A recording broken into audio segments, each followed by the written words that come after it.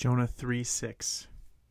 The word reached the king of Nineveh, and he arose from his throne, removed his robe, covered himself with sackcloth, and sat in ashes.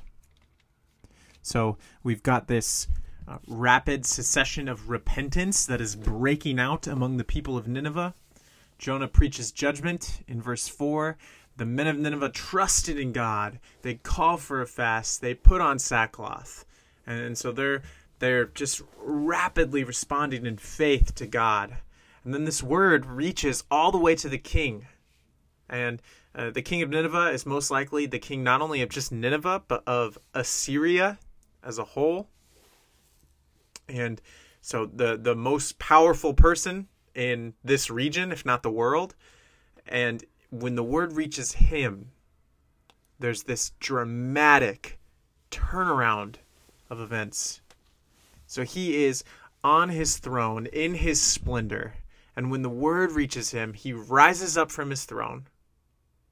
And then he takes off his robe, or the word it kind of means like a glory cloak. It symbolizes not only his royalty, but his wealth, his fame, his magnificence. He causes this glory cloak to pass from upon him. He throws it off.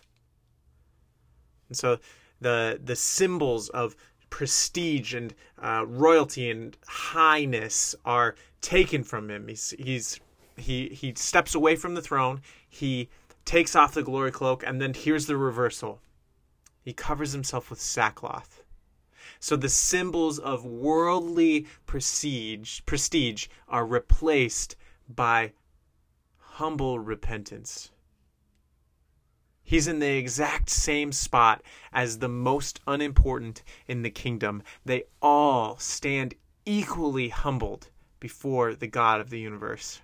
He puts himself he covers himself with sackcloth, and then he sits in ashes. So from a throne to ashes, from a glory cloak to sackcloth, the highest representative of earthly power has humbled himself before the God of the universe. And that is just a massive turnaround.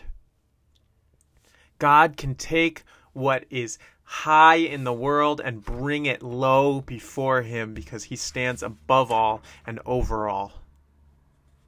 And so God has done it for the people of Nineveh, and he has humbled them before himself. And so I think the message is twofold. One, it's that we can take hope and confidence that God's message humbles and equalizes all powers on this earth.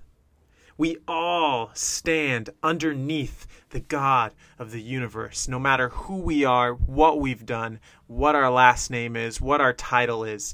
We all stand equally under the God of the universe. And so we can confidently preach this word to whoever, wherever, whenever, because we know God is above all and over all. But this is also, on the flip side, a cause for repentance. Where have we elevated ourselves above others before God? I'm more holy. I've got it figured out. I'm doing the right thing. I have the status in church or in ministry or whatever it might be. And where can we be humbled yet again, knowing that we are underneath the God of the universe? So, oh God, would you humble us? Would you remind us how lowly we are and how high you sit? And yet, Christ came for us. And so would you help that to be a sweet comfort and also a deep confidence as we proclaim the message of salvation through repentance to all, whoever, whenever, wherever. Would you give us opportunities to do that? And would you help us to be reminded of our own sweet salvation, even as we call others to repent in faith? And it's in Jesus' name I ask this. Amen. And that is Jonah chapter 3, verse 6.